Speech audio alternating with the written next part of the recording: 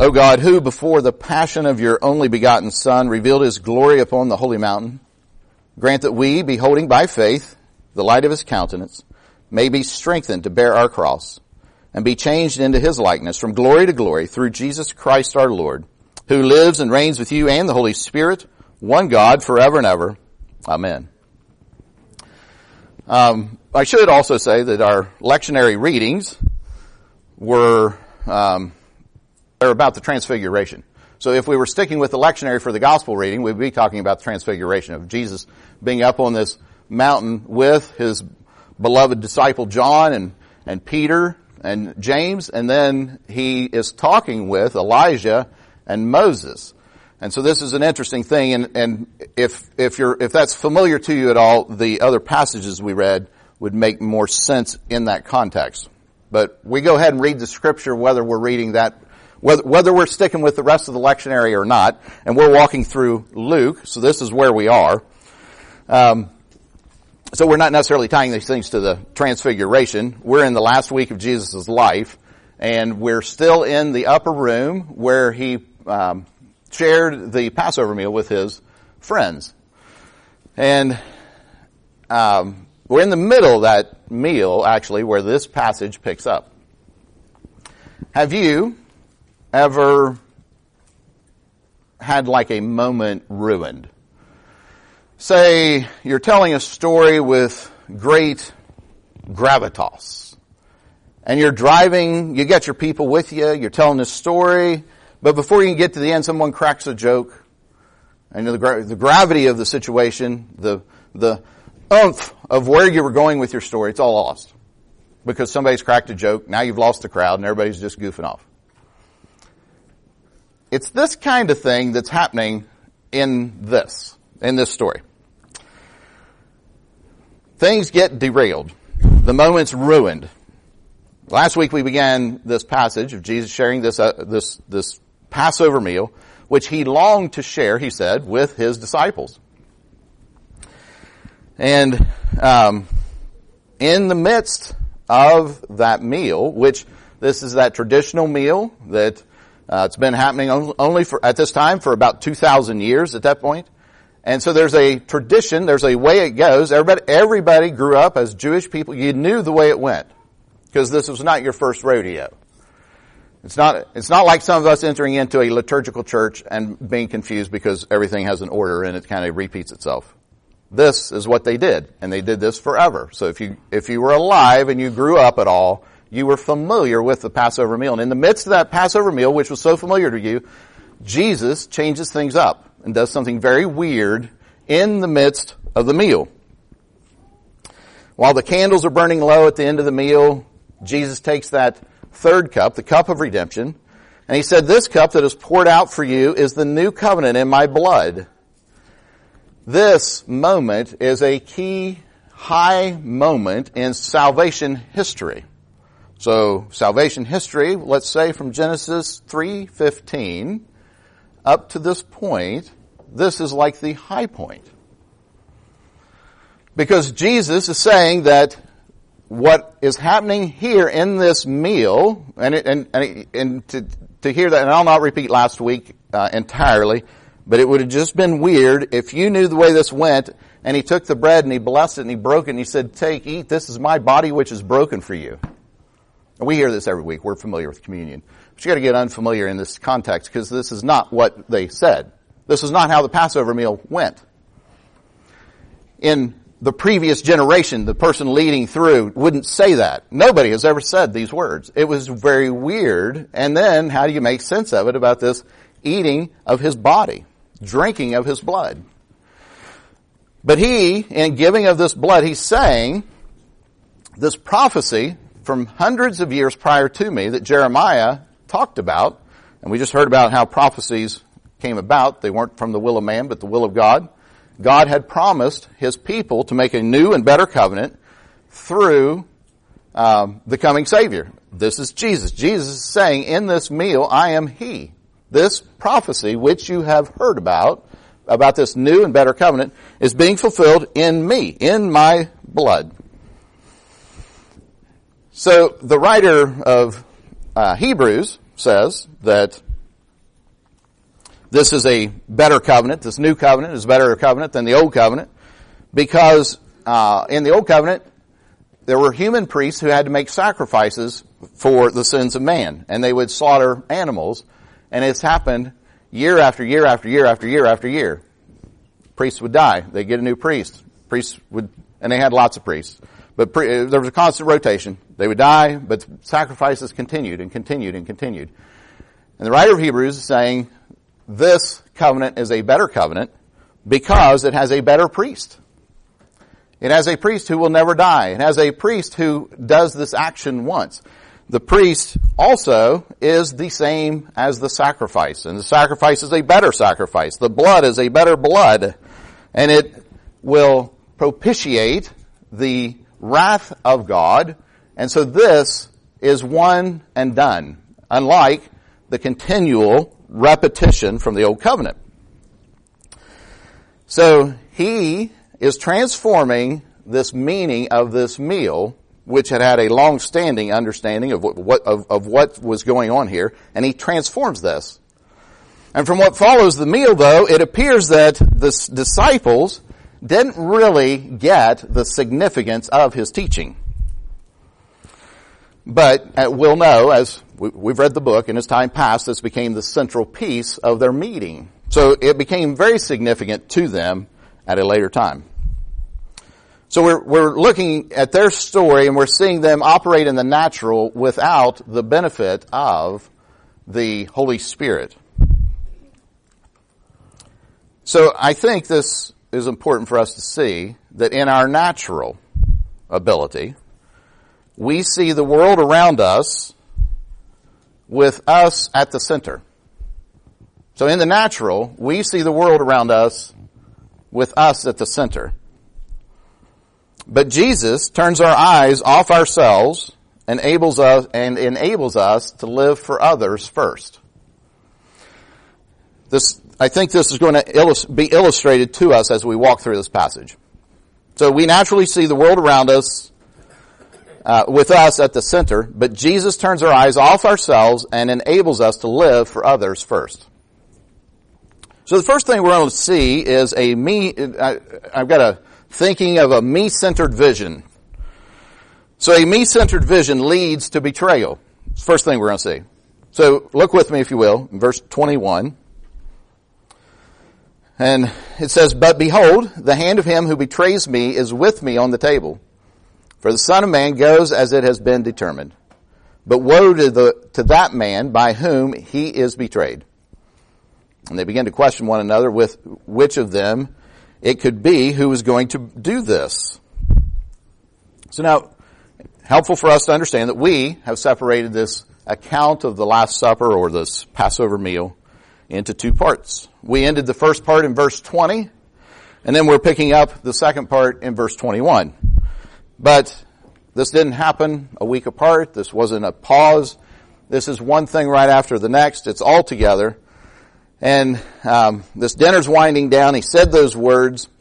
And we know that Jesus, because we read the book, Judas, we know that it was Judas who was the one who betrayed him. Sometimes we hear of people who feel sorry for Judas and how he fell to the temptation of Satan. But Jesus says the Son of Man goes as it has been determined.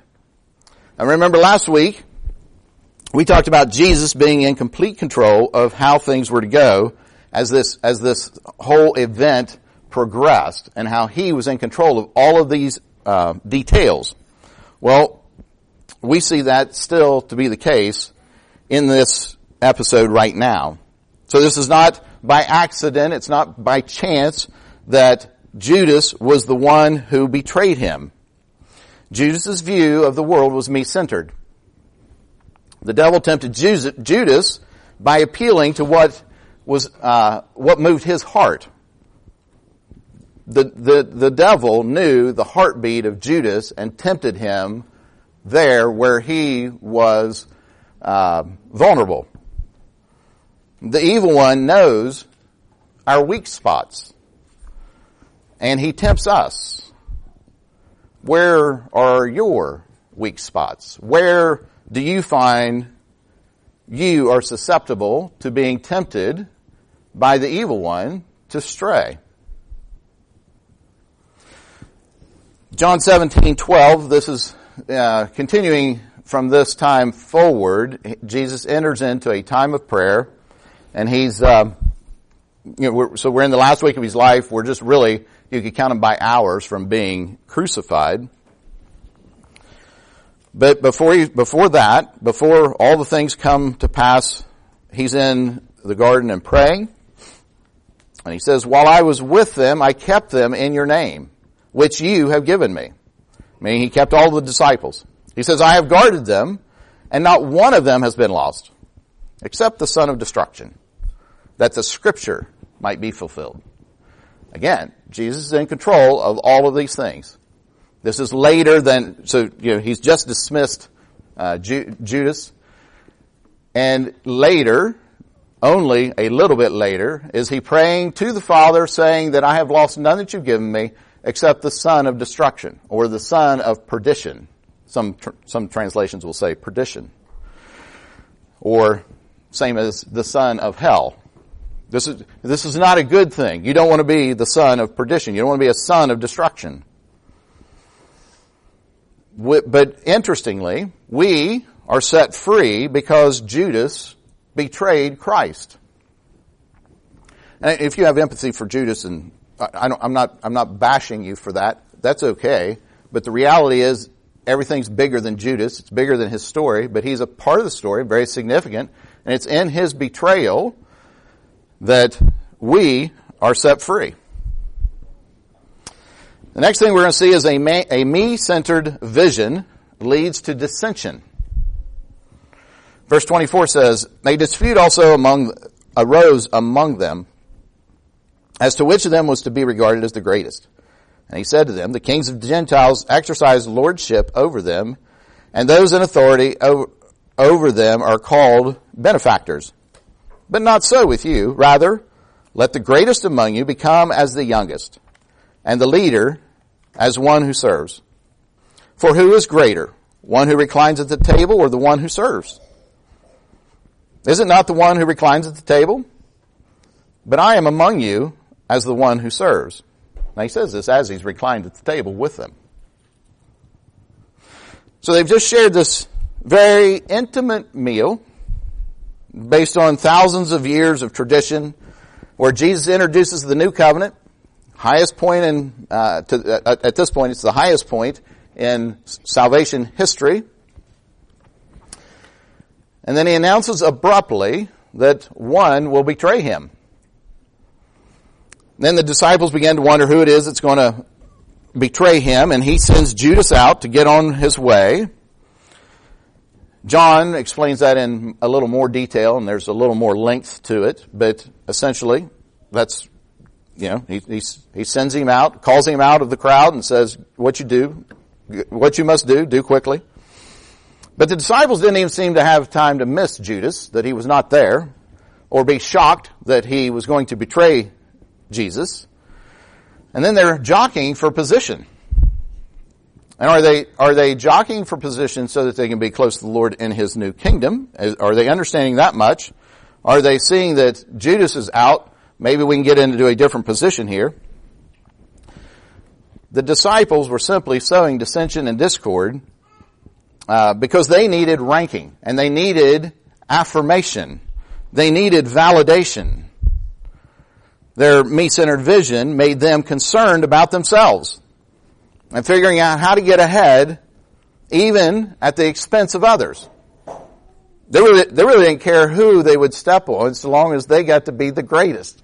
They're jockeying for position here.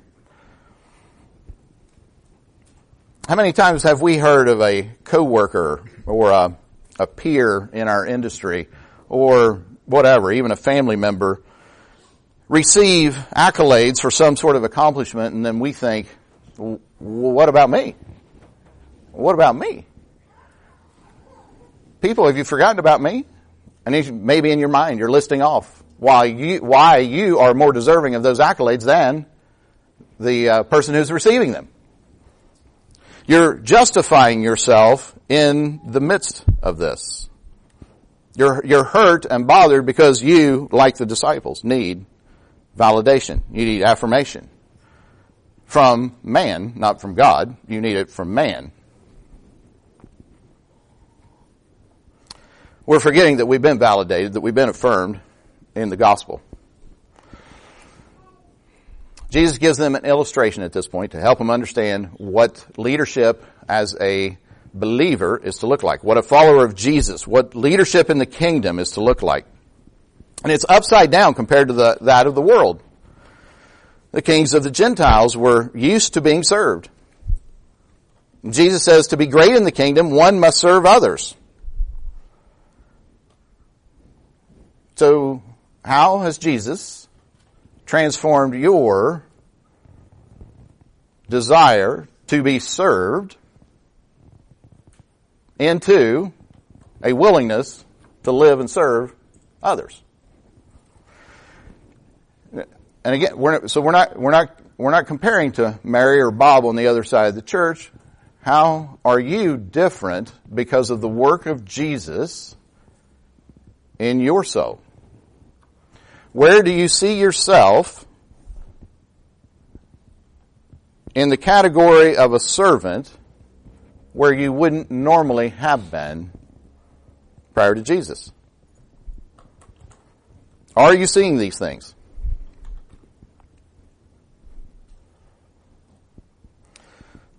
Jesus here is the Lord of the table. Yet, He is the host. And He's the host who gets up from the table. John's gospel talks about this as the same meal. It's the same night. We're not covering it here. John's gospel covers it. This is the Lord of the table, the host, gets up, takes off his outer garment, and washes the feet of his disciples. Jesus didn't come to be served, but to serve. How are you following in Jesus' footprints in your willingness? This is that whole self-denial thing. Why is it what is it that keeps us from serving others? What is it that keeps us from living for others? It's our me-centeredness. It's our me-centered vision. I like my comfort. I like my riches. So I like my job that keeps me occupied. But I don't have time for anybody but me. I like this. I like that. I like me. I like me. That's what this is getting to. Do you like me? Do you like yourself so much that you're not willing to die to yourself, to lay down your life, and serve others? I find these to be hard messages. These people that can preach week in, week out, only feel-good messages, I don't know where they get them. These don't make me feel good. This conjures up my weakness, my self-centeredness, my appeal for comfort. I may have to get out of my lazy boy and actually do something to serve others. I find this challenging. The next thing we see is a me-centered vision leads to spiritual failure.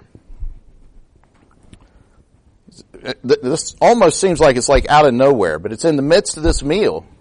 And things have just gone from bad to worse. Where Jesus is sharing this great meal with them, he wants to impart this information. They don't seem to get it. And then things just keep getting worse. So in 31, he says, Simon, Simon, behold, Satan demanded to have you, that he might sift you like wheat. Sounds like Job. But I have prayed for you that your faith may not fail. And when you have turned again, strengthen your brothers. Peter said to him, Lord, I'm ready to go with you, both to prison and to death. And Jesus said, I tell you, Peter, the rooster will not crow this day until you deny 3 times that you know me. So Peter, I love Peter. Peter vehemently defends his loyalty to the Master. Can you relate to him? He's determined that come what may, he will stand. He's ready to go to jail. he says he's ready for death. He will follow Jesus to the bitter end, or until a young girl in the courtyard recognizes him, and then he denies that he knows Jesus. Doesn't want to be associated. In the safety of the upper room, this is easy to say. Yes, I will follow you. But this is only hours later. And the young girl in the courtyard is, weren't you, I know you. Weren't you with him? I don't know him. I never knew him. The preservation of our own life is taking place. The preservation of our own reputation takes precedence over laying it down for Jesus. Now, we know that Peter came to stand. We read his epistle to the church, that he came to stand for Christ and he suffered greatly for it. But here he failed because his confidence was in himself and his own ability. I can relate to this. Perhaps you can as well. Perhaps you can relate to having confidence enough in yourself that you're not really humbly following the Lord. You dismiss what it might be to be tested, tempted, or even doubting, because we have pride in us that rises up, and we have great confidence in ourselves. But his lack of humility led him to spiritual failure. So how humble are you? Is your confidence in the strength of your faith, meaning really in yourself? Or is your confidence in what Jesus accomplished through the cross and resurrection on your behalf? Do you believe Jesus, or do you believe yourself? What is it we're really trusting in? You see, and it's in these times of temptation, in these times of purification, in the midst of our sufferings, it reveals what our hearts really long for. We can give lip service to lots of things. We can claim loyalties to lots of things. But where do we invest our time, our monies, our energies, our time, our talents? Our self-reliance to protect our world as we see it will lead us to spiritual failure. We must be humble. Next thing we see is a man-centered vision leads to dullness to the Lord's desires. I find this interesting.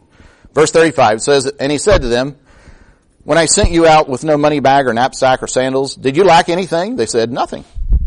He said to them, but now let the one who has a money bag take it, and likewise a knapsack. And let the one who has no sword sell his cloak and buy one. For I tell you that this scripture must be fulfilled in me. And he was numbered with the transgressors. For what is written about me has its fulfillment.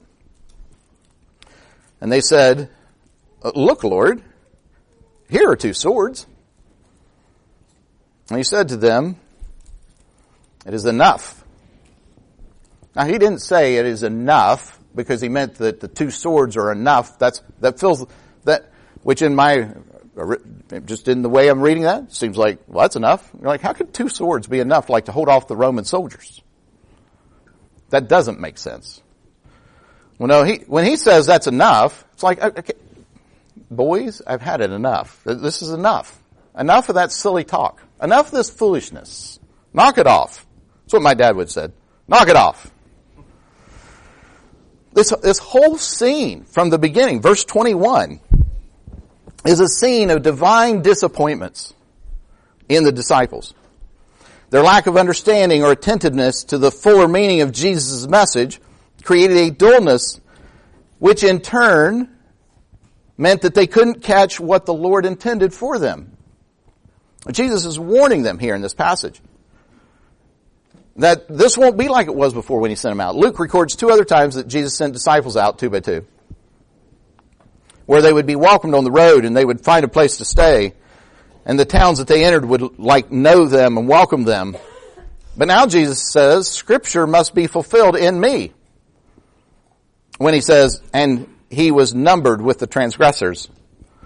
So in this, Jesus is quoting from Isaiah and applying this to himself. He's saying what the Scripture said about me must be fulfilled. This is how he will be treated. Now, with his betrayer on the move, which he sent Judas out, it's only a matter of time until his trials, his floggings, his crucifixion take place. Jesus wanted his disciples to ponder what he was telling them about how the times had changed for him and them. Their lives would also be in jeopardy. Yes, his was, but yours will be as well. However, with their dullness, which was so common before the giving of the Holy Spirit, they focused on the word sword without understanding what it really meant for them. Now, it really didn't appear that Jesus was actually intending them to arm themselves, as the scene in the garden a short time after this would show us. Because one of the disciples picks up the sword and he draws the sword, cuts off a piece of the ear of a servant of the high priest. And Jesus says, no more of this. If we are not willing to invest our time with the Lord in His Word, and in prayer, and in meditation, and in time with God's people, and serving others, we will grow dull to what the Lord has in store for us. Have you ever heard people say, well, my God would not, and then whatever, fill in the blank. I got to have a conversation yesterday and this came up. My God wouldn't do that. I find these things interesting, and if you're not in those conversations, you need to be. They're just fun. Because it helps us understand what these people think about God. Many times when we hear, my God would not, fill in the blank, you're like, okay, what you're describing is not the biblical God. It's not the God who has revealed himself in the Scriptures to us. You're talking about, yes, your God. It's the God you have created. It's the God of your own making. Now, I realize that there are lots of different interpretations of different scriptures and all that stuff. I get that. But on these basics, there should be some commonality. We have the same Holy Spirit. There are things that are stressed in the Scriptures. There are things that are primary in the Scriptures. There are things that are secondary in the Scriptures. Sometimes we hold on to our own view of God, of who we think He is, or what we think He desires, without humbling ourselves to His guidance, which He's given us in His Scriptures.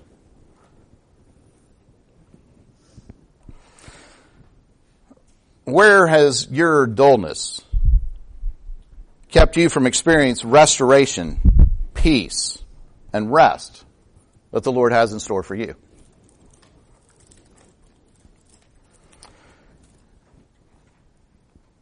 Jesus came to this upper room with the great expectation of sharing this meal with his friends. Scripture says so.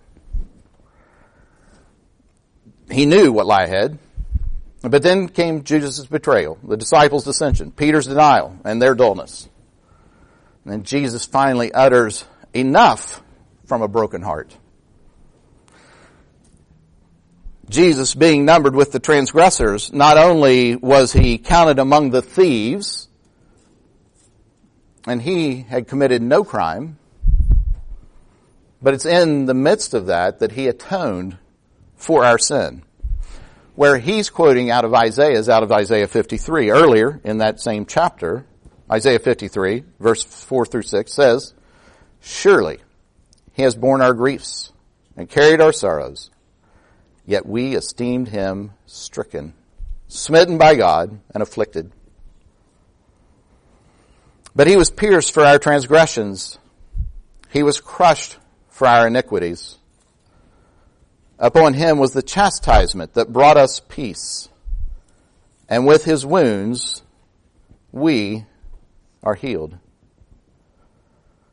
All we, like sheep, have gone astray.